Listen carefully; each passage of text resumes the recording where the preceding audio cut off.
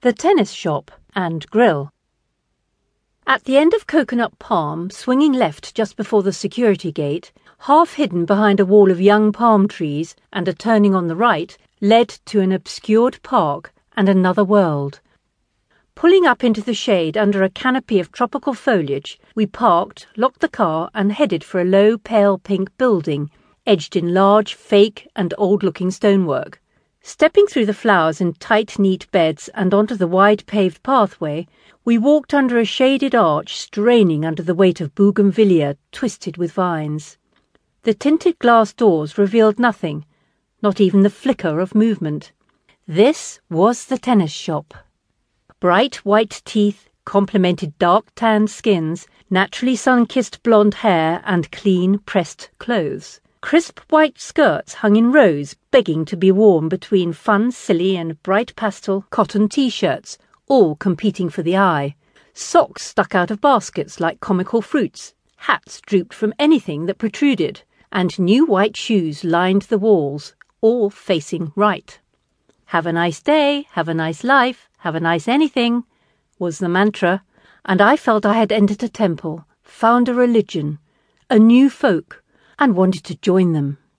Outside on the terrace, pink tubular chairs and tables were all empty, overlooking Court 1, with a balustrade on which a lizard stared and blinked to check the state of play. It was empty, perfectly swept without footprints in a uniform of steel grey gravel with white pinstriped lines that framed the ground. A net divided the battlefield, and I was in awe. I never dreamt I might tread that gravel. All I wanted was to be motionless like the lizard, blinking and staring, as this was hallowed ground. This was Court 1. Golden sunlight streamed through the tall palm trees past the stone colours and split across the tiles. Little birds making bold statements, twittering the scores of this morning's play, screeched above us, unseen in the branches. The afternoon's heat began to take hold, and I wanted to lie down on the cool stones and stare up at the blue sky. I wanted to let this tranquility permeate my soul, slow my heart rate, and distort time so it might feel like eternity. I felt again like that child that had been born in the tropics, waiting all day for the sun to fulfill its course, accompanied by small creatures that blinked back at me. There was something in my past that now felt familiar again to me, but I couldn't quite understand what it was.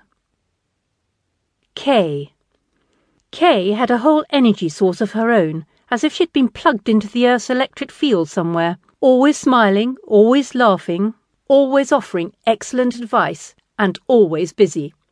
She had a lovely mid-sized, almost colonial-style house in the middle of the development, had some investments, time for sports, and never made enemies. We became friends. We never got too close for comfort, but we were warm enough to feel safe with each other. "Hi there, come over and sit with us," she called out as I passed her table one morning. "You won't believe my good news. Richard, my third husband, dropped dead." She smiled so wide it showed teeth that had never seen the light of day before. "Oh, I'm so sorry," I said like a robot programmed to make the right remarks for no apparent reason. No, don't be sorry. It's the best news I've had all year.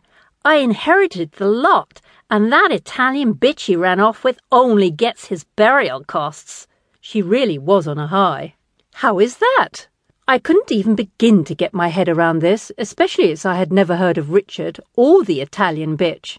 "I had a very good divorce lawyer who popped the condition into our divorce that I inherit the lot, regardless of his new wife, just in case he died.